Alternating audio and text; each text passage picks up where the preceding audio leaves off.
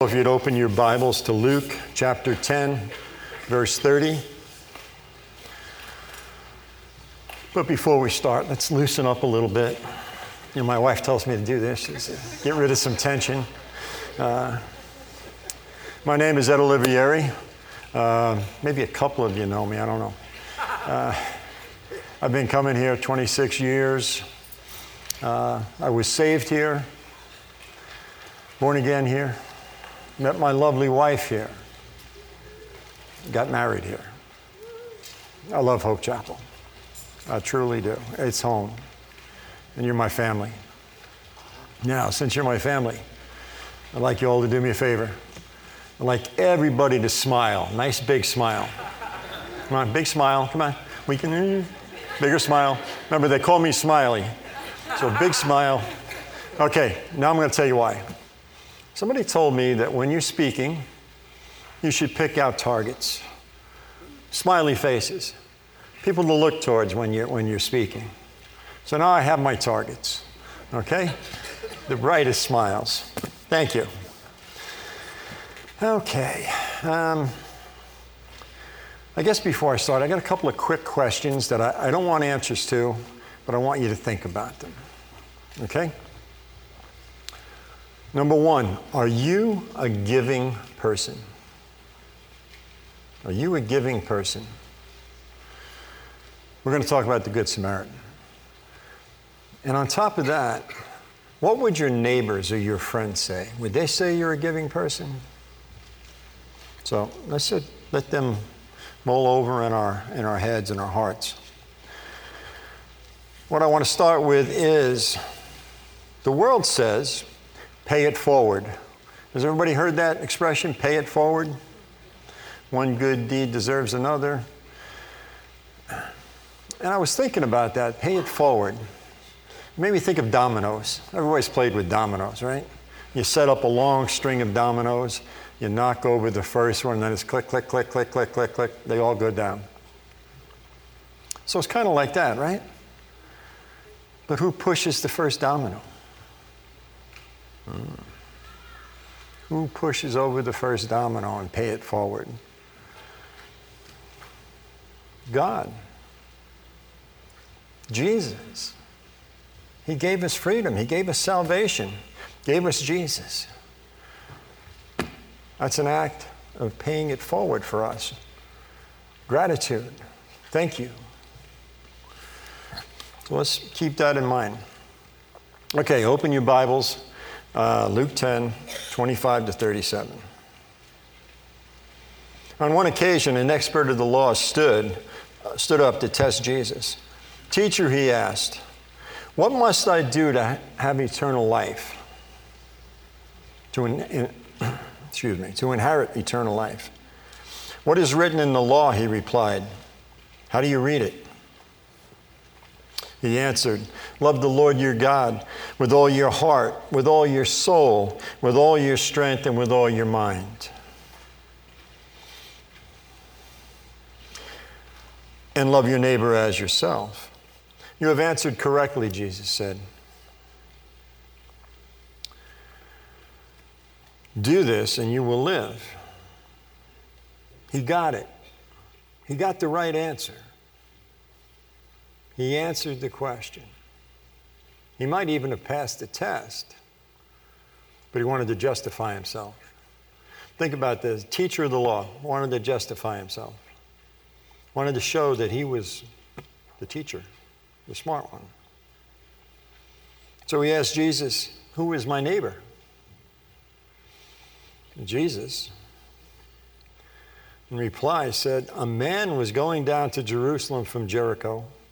When he fell into the hands of robbers, they stripped him of his clothes, beat him, and went away, leaving him half dead. A priest happened to be going down the same road, and when he saw the man, he passed on the other side. So too a Levite. When he came to the place and saw him, he passed on the other side. But a Samaritan, as he traveled, came where the man was. And when he saw him, he took pity on him. He went to him and bandaged his wounds, pouring on oil and wine. Then he put the man on his own donkey, took him to an inn, and took care of him. The next day, he took out 2 silver coins, and he gave them to the innkeeper. Look after them, he said. Look after him, he said. And when I return, I will reimburse you for any extra expense you may have. Which of these 3 do you think was a neighbor to the man that was beaten?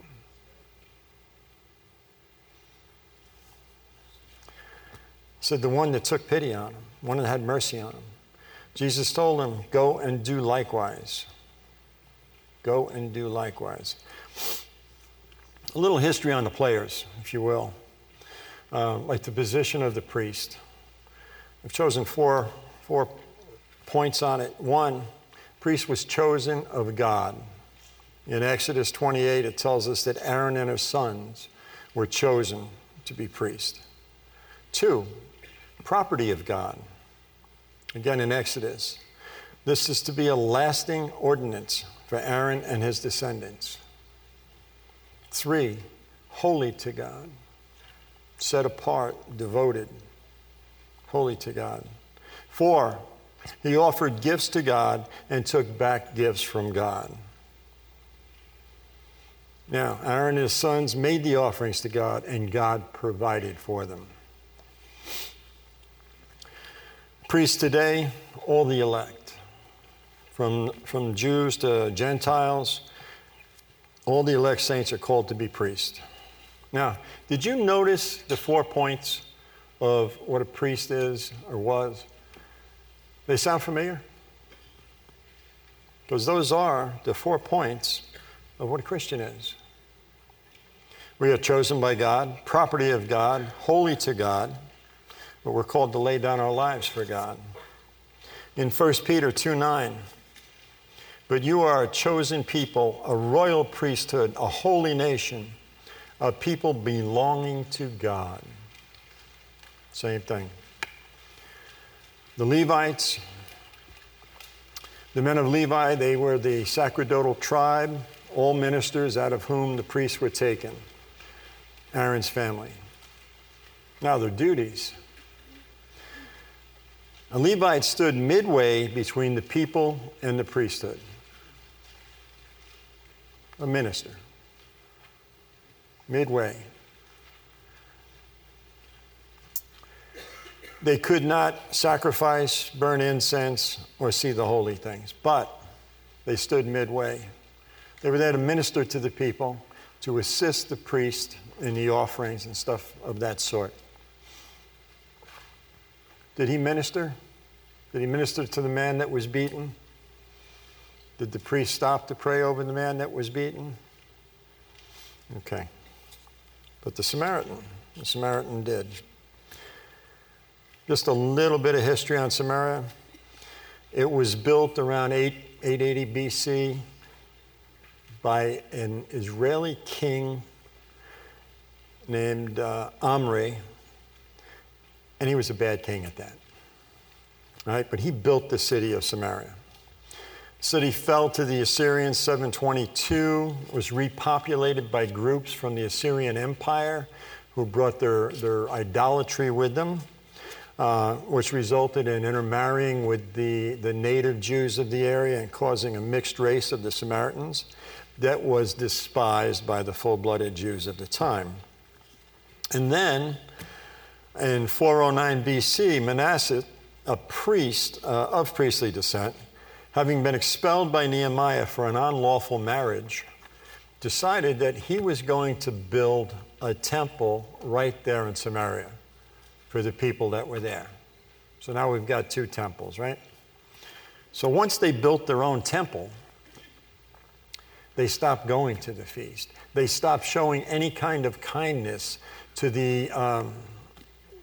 their fellow tribesmen that were going down to Jerusalem, that were passing by. And at some points, they would even try to waylay them to keep them from going to the temple for the feast. It turned out that it was a long-standing racial and religious bigotry that started way back when under Jeroboam. Now here's the clinker. Both parties claiming to serve God. Both parties claiming to love God. And they've been battling for almost 1,000 years here. Why did the priest and the Levite cross the road? Why did they go to the other side? Okay. Ezekiel 44. A priest must not defile himself by going near a dead person. You notice it doesn't say a priest must not defile himself by touching a dead person. It says going near. I started thinking about that. How close is near? When you think about tradition, somebody that's following all the Sabbath regulations, kosher, on a Sabbath he will not even turn on a light bulb, turn a light switch, nothing, because it can be interpreted as work. So under those guidelines, how close is near? Is it 6 inches? 6 feet? 6 yards? I don't know. But I can see where you would be very cautious not to get near. Maybe that's why he walked on the other side of the street. So anyway, a priest must not defile himself by going near a dead person. However, if the dead person was his father or mother, son or daughter, brother or unmarried sister, then he may defile himself. After he is cleansed, he must wait 7 days. On the day he goes into the inner court of the sanctuary to minister in the sanctuary, he is to offer a sin offering for himself, declares the sovereign Lord.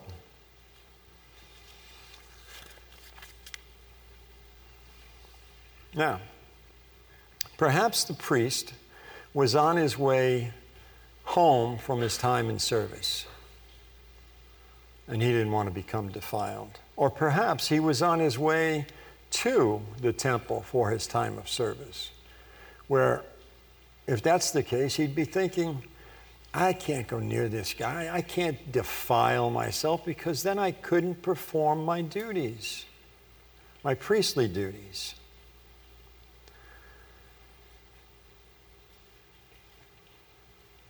And besides that, getting involved in something like that was really beneath his position. So we might ask ourselves, how could he ignore a brother in distress? We're going to talk a little bit about rationalizing, but how could they ignore a brother in distress? Seems it was expedient at the time to obey this law, not to be defiled. I can't go near him. I can't take a chance. But who would willingly defile themselves and then have to go pay a fine on top of it? All right, he'd be defiled for 7 days, then he'd have to go do a sin offering. So it's like paying a fine. But at the same time, he's ignoring the command to help a brother. And it is a command. Is that a legitimate excuse to ignore the one command to follow the other one? In Deuteronomy 22, if you see your brother's ox or sheep straying, do not ignore it, but be sure to take it back to him. If the brother does not live near you, or if you do not know who he is, take it home with you and keep it until he comes looking for it. Then give it back to him. Do the same if you find your brother's donkey or cloak or anything he loses. Do not ignore it. Again, does obeying one law make it right to ignore another? In Isaiah 58, is it not to share your food with the hungry and to provide the poor wanderer with shelter? When you see the naked, to clothe him? Back to the Good Samaritan. He went to him and bandaged his wounds, poured oil and wine. Then he put him on his own donkey and took him to the inn and took care of him. Sounds like he got it. It's right here in Isaiah. Do not turn away from your own flesh and blood. Then your light will break forth like the dawn, and your healing will quickly appear. And your righteousness will go before you, and the glory of the Lord will be your rear guard.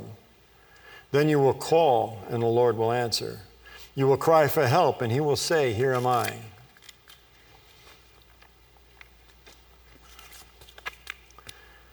Now, doing what's right. It seems like the Good Samaritan did what was right. But the priest and the Levite turned a blind eye to it.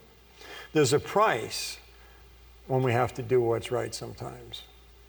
We have to give up something to do something right. The Good Samaritan did. Poured wine, oil, bandage, gave him his donkey to ride on. 2 pieces of silver, take care of him. And when I come back, I'll reimburse you for anything else it cost. So he did. He went out of his way. But today, it's a price to pay for it. Not everyone wants to pay a price, but a true man of God would pay the price. He wouldn't care. A little verse from Mark with Jesus.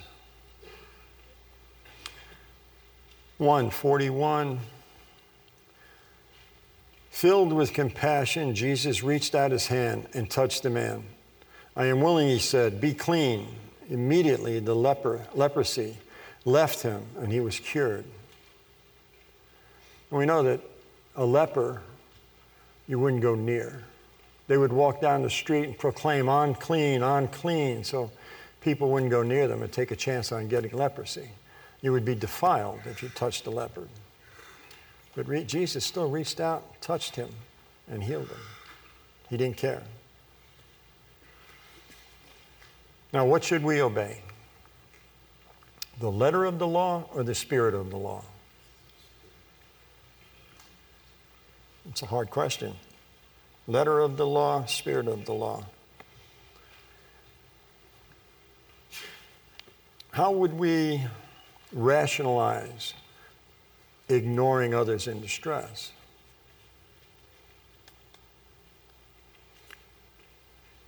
You know, I thought of it, I think the last service, rationalizing.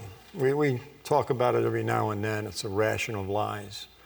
And it made me think back to before I was a Christian. I was really good at that. Well, I could rationalize anything, make it work so that I could do it. But then after I became a Christian, I couldn't do that anymore. So I reversed it. Now I can rationalize how to do what's right, how to come up with the right answer. Who is it going to benefit? But how do we rationalize ignoring others in distress? All right, I have a little scenario that I came up with that maybe we can relate to a little bit better. It's a little drastic, but I think it'll get us all thinking. It's Saturday morning.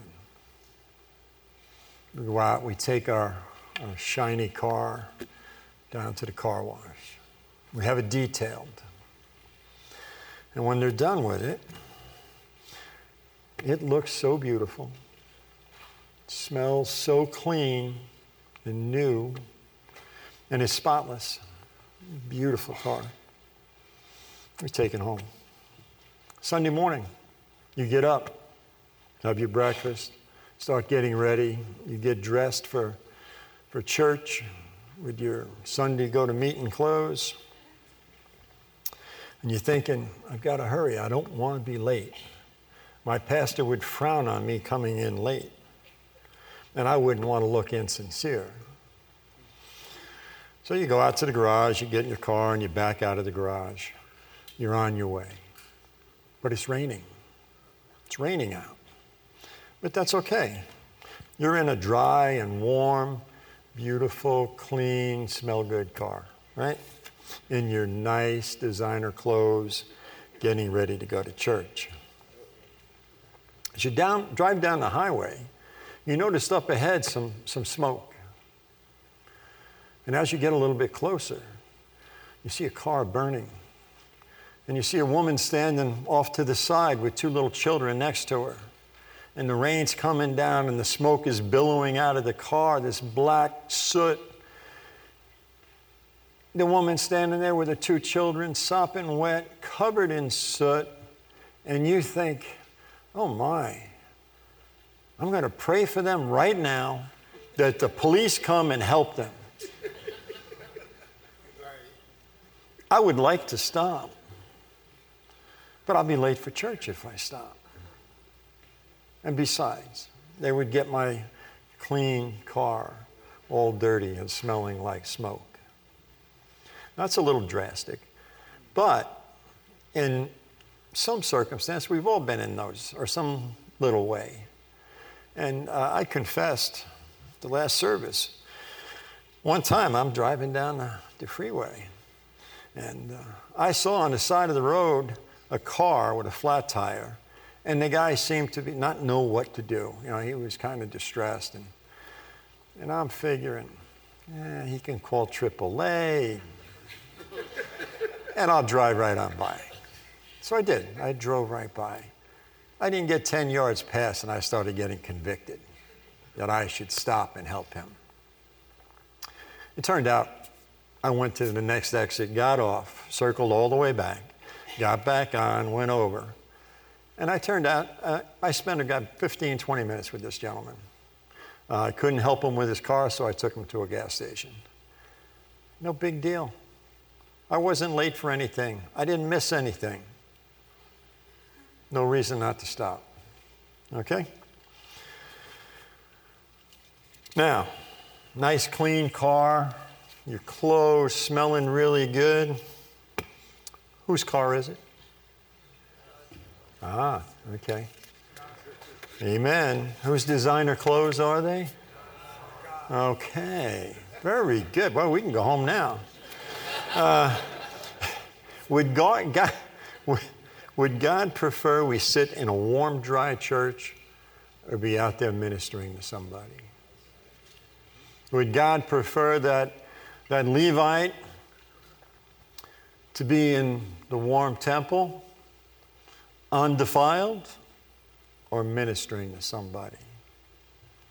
I'd say ministering to somebody.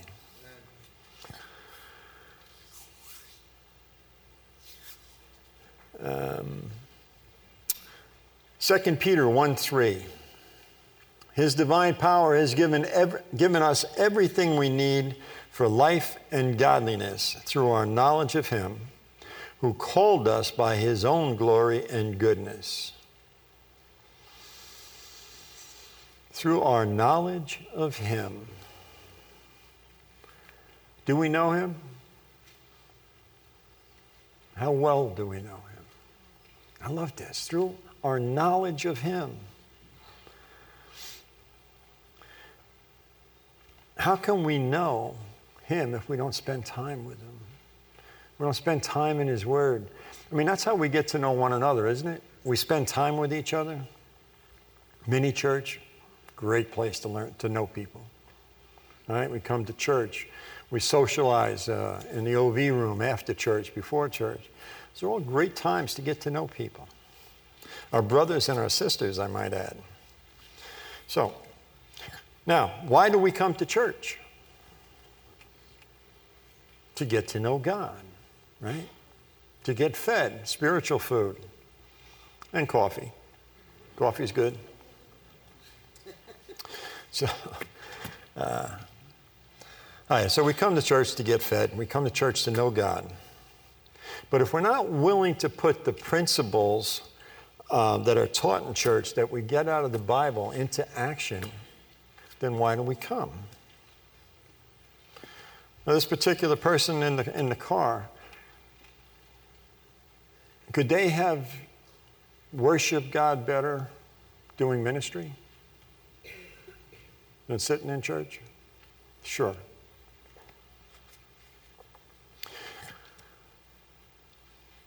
Now, these things that we have, the shiny car, designer clothes, our home, even our church, they all come from God. Now, we all said God's clothes, God's car. When we pray, when we're saying grace, do we say, thank you, God. Do we really believe that all of this comes from God? Thank you, God. We're not just mouthing the words, but we believe that God takes care of our every need.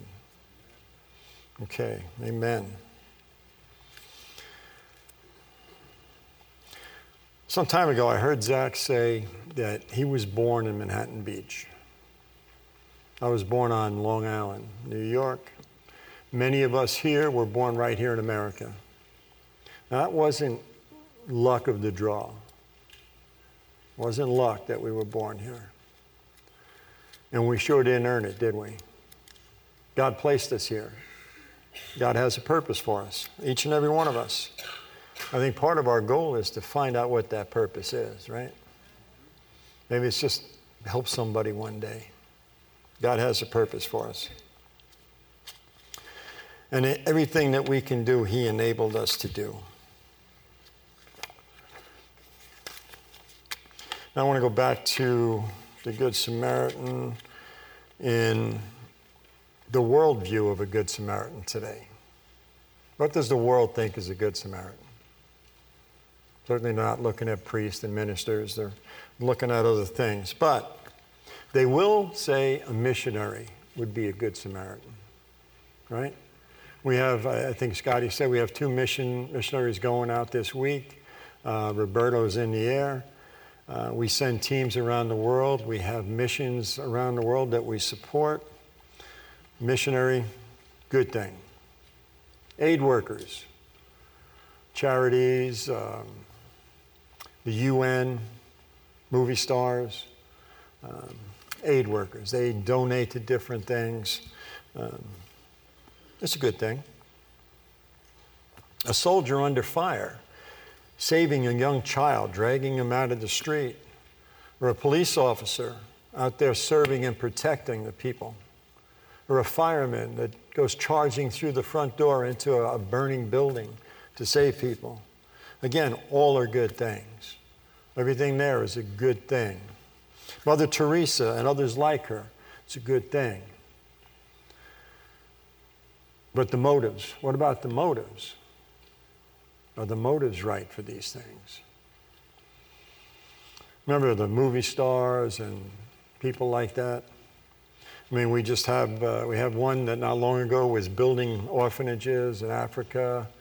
I remember 9/11, another one came out and gave $1 million out of her pocket, and somebody else did something else.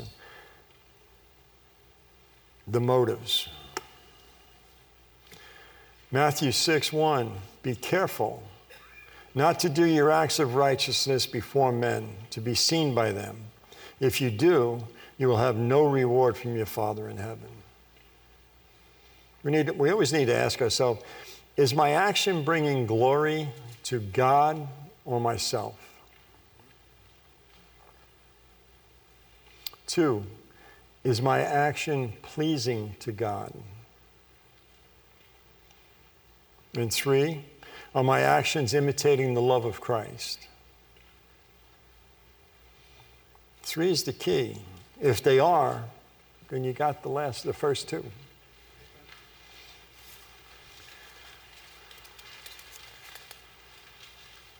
Remember what the Bible says in James 2:26. As the body without the spirit is dead, so faith without deeds is dead. Now, gifts from God. Everybody knows what spiritual gifts are, right? How about gifts of talents? I believe that if you can sing, God gave you that ability. I can't sing.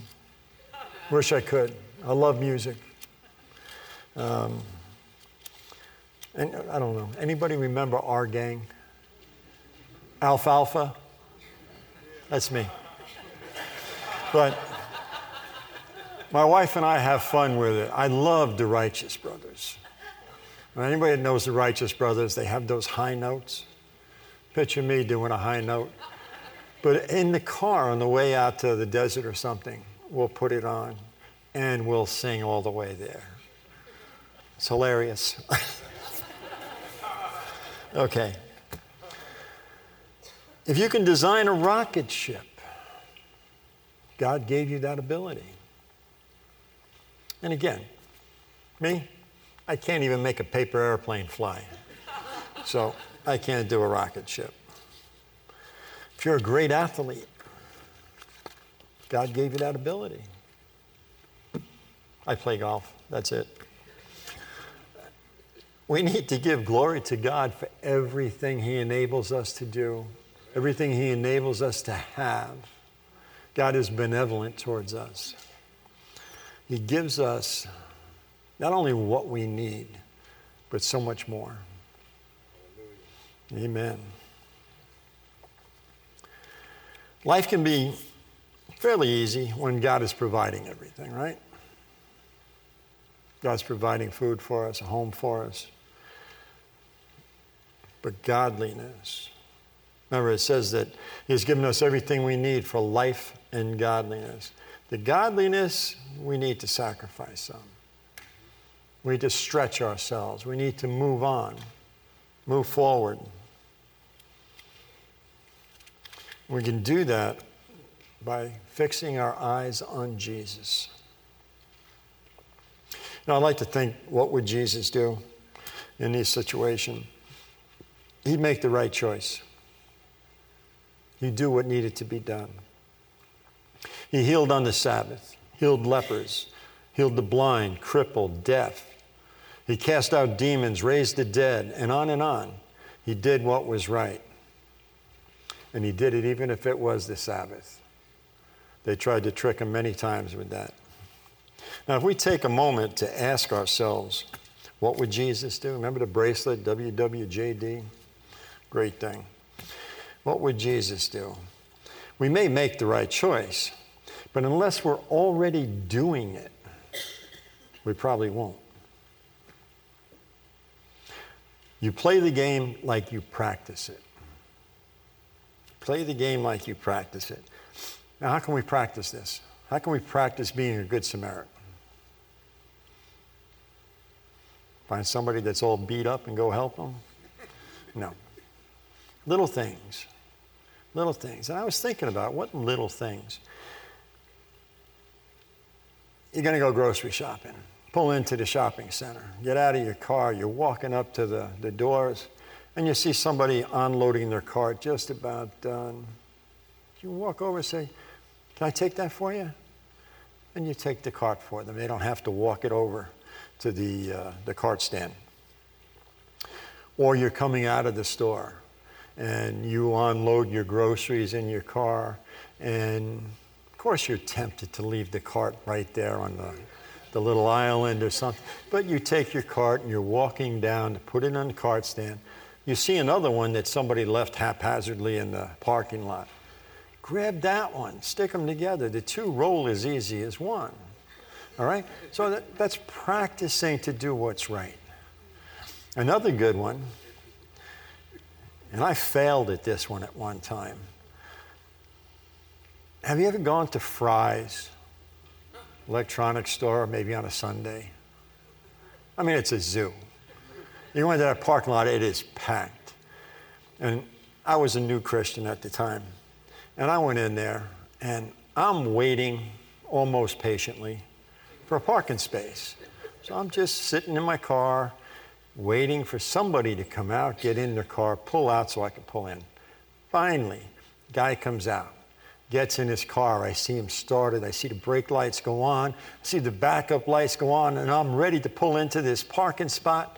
As soon as he backs out, a BMW comes flying around the corner and zooms right into my spot. I was furious. So I go running over, and I said, "That's my spot." And we start arguing. The guy gets out of his car. We're toe to toe, face to face, yelling back and forth. Anyway, I ended up walking away, not in a good mood. But by the time I found a parking spot, God had convicted me that I was wrong, that I needed to go apologize to this guy. So now, not only was I wrong, I had to go into Fry's, find this guy, and apologize. It turned out okay. I found him, and I apologized. And he said, yeah, I probably shouldn't have taken your parking spot. So, who knows, you know? But to do what's right, that's what God calls us to. So now, I think that if I'm waiting, especially Christmas time, parking spots are tough to find. If I'm waiting for a parking spot and I see somebody pull in, I say, go ahead, have that parking spot. And then generally I find a better one. But God is good. This is practicing being a good Samaritan. Play the game like you practice it. It'll come naturally. Okay, 1 John 3, 16, 17.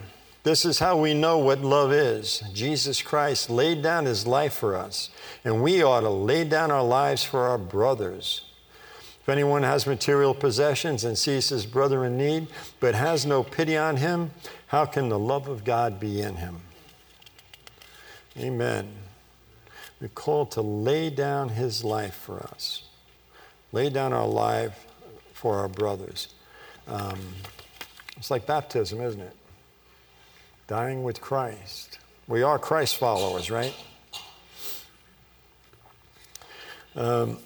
James 1, 22 to 25. Do not merely listen to the word and so deceive yourself. Do what it says. Anyone who listens to the word but does not do what it says is like a man who looks at his face in a mirror and after looking at himself goes away and immediately forgets what he looks like. But the man who looks intently into the perfect law that gives freedom and continues to do this, not forgetting what he has heard, but doing it, he will be blessed in what he does. Not forgetting what he has heard. Amen? Now we know the man that was beaten was a Jew. He wasn't a Samaritan. But it didn't seem to matter. What mattered was the reaction of the Jews and the Samaritan. Matthew 5:43, you've heard that it was said, love your neighbor, hate your enemy. But I tell you, love your enemies and pray for those who persecute you. Love your enemies and pray for those who persecute you. I would say the Good Samaritan had a good grasp on that. They were persecuted, right? They were enemies. He still reached out. He still did what God would have him do. Now, it's obvious who should have had the love of God in their heart. The priest was his job. The Levite was his job. God was paying them to do these things, to be priestly, to be a minister, to look after the people. But they didn't. The Good Samaritan did. Now, I've got a couple of verses. First, Old Testament. Proverbs 25, 21, 22. If your enemy is hungry, give him food to eat. If he is thirsty, give him water to drink. In doing this, you will heap burning coals on his head, and the Lord will reward you. New Testament, Romans 12, 20, 21. On the contrary, if your enemy is hungry, feed him. If he is thirsty, give him something to drink. In doing this, you will heap burning coals on his head. Do not be overcome by evil, but overcome evil with good. Burning coals on his head. You know the story of Elijah and the soldiers when they came after him? 50 soldiers. Called fire down from heaven, poof, destroyed, gone, consumed. And they sent more and they did the same thing. Well, this isn't it, okay? Sometimes with our enemies, we may want to call fire down from heaven, right? But this isn't it. This is a worse kind of fire. It's a fire of conviction. Conviction. That was only a little bit for me with that guy passing him by on the side of the road.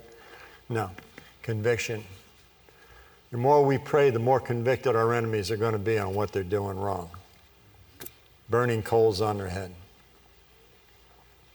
Story of the Good Samaritan. It allows us to see the heart attitude of the religious leaders of the time. Jesus used the illustration to convict them. Yeah, convict them. And today, it continues to reveal the attitudes of our heart, the condition of our heart. Now, what is the conditions of our heart? Do we know our own heart? Does anybody else know our heart? God does. But we can seek it out. We can find out. We can examine ourselves. 2 Corinthians 13, 5-7. Examine yourself to see whether you're in the faith. Test yourselves. Do you not realize that Christ Jesus is in you? Unless, of course, you fail the test. And I trust that you will discover that we have not failed the test. You know, there is a Good Samaritan. His name's Jesus. When we were at our lowest, beaten by the enemy, held captive in sickness, drowning in sin, he came and lifted us from the depths of our depression, took our infirmities, and paid the price for our sins that we might live. Thank you, Lord.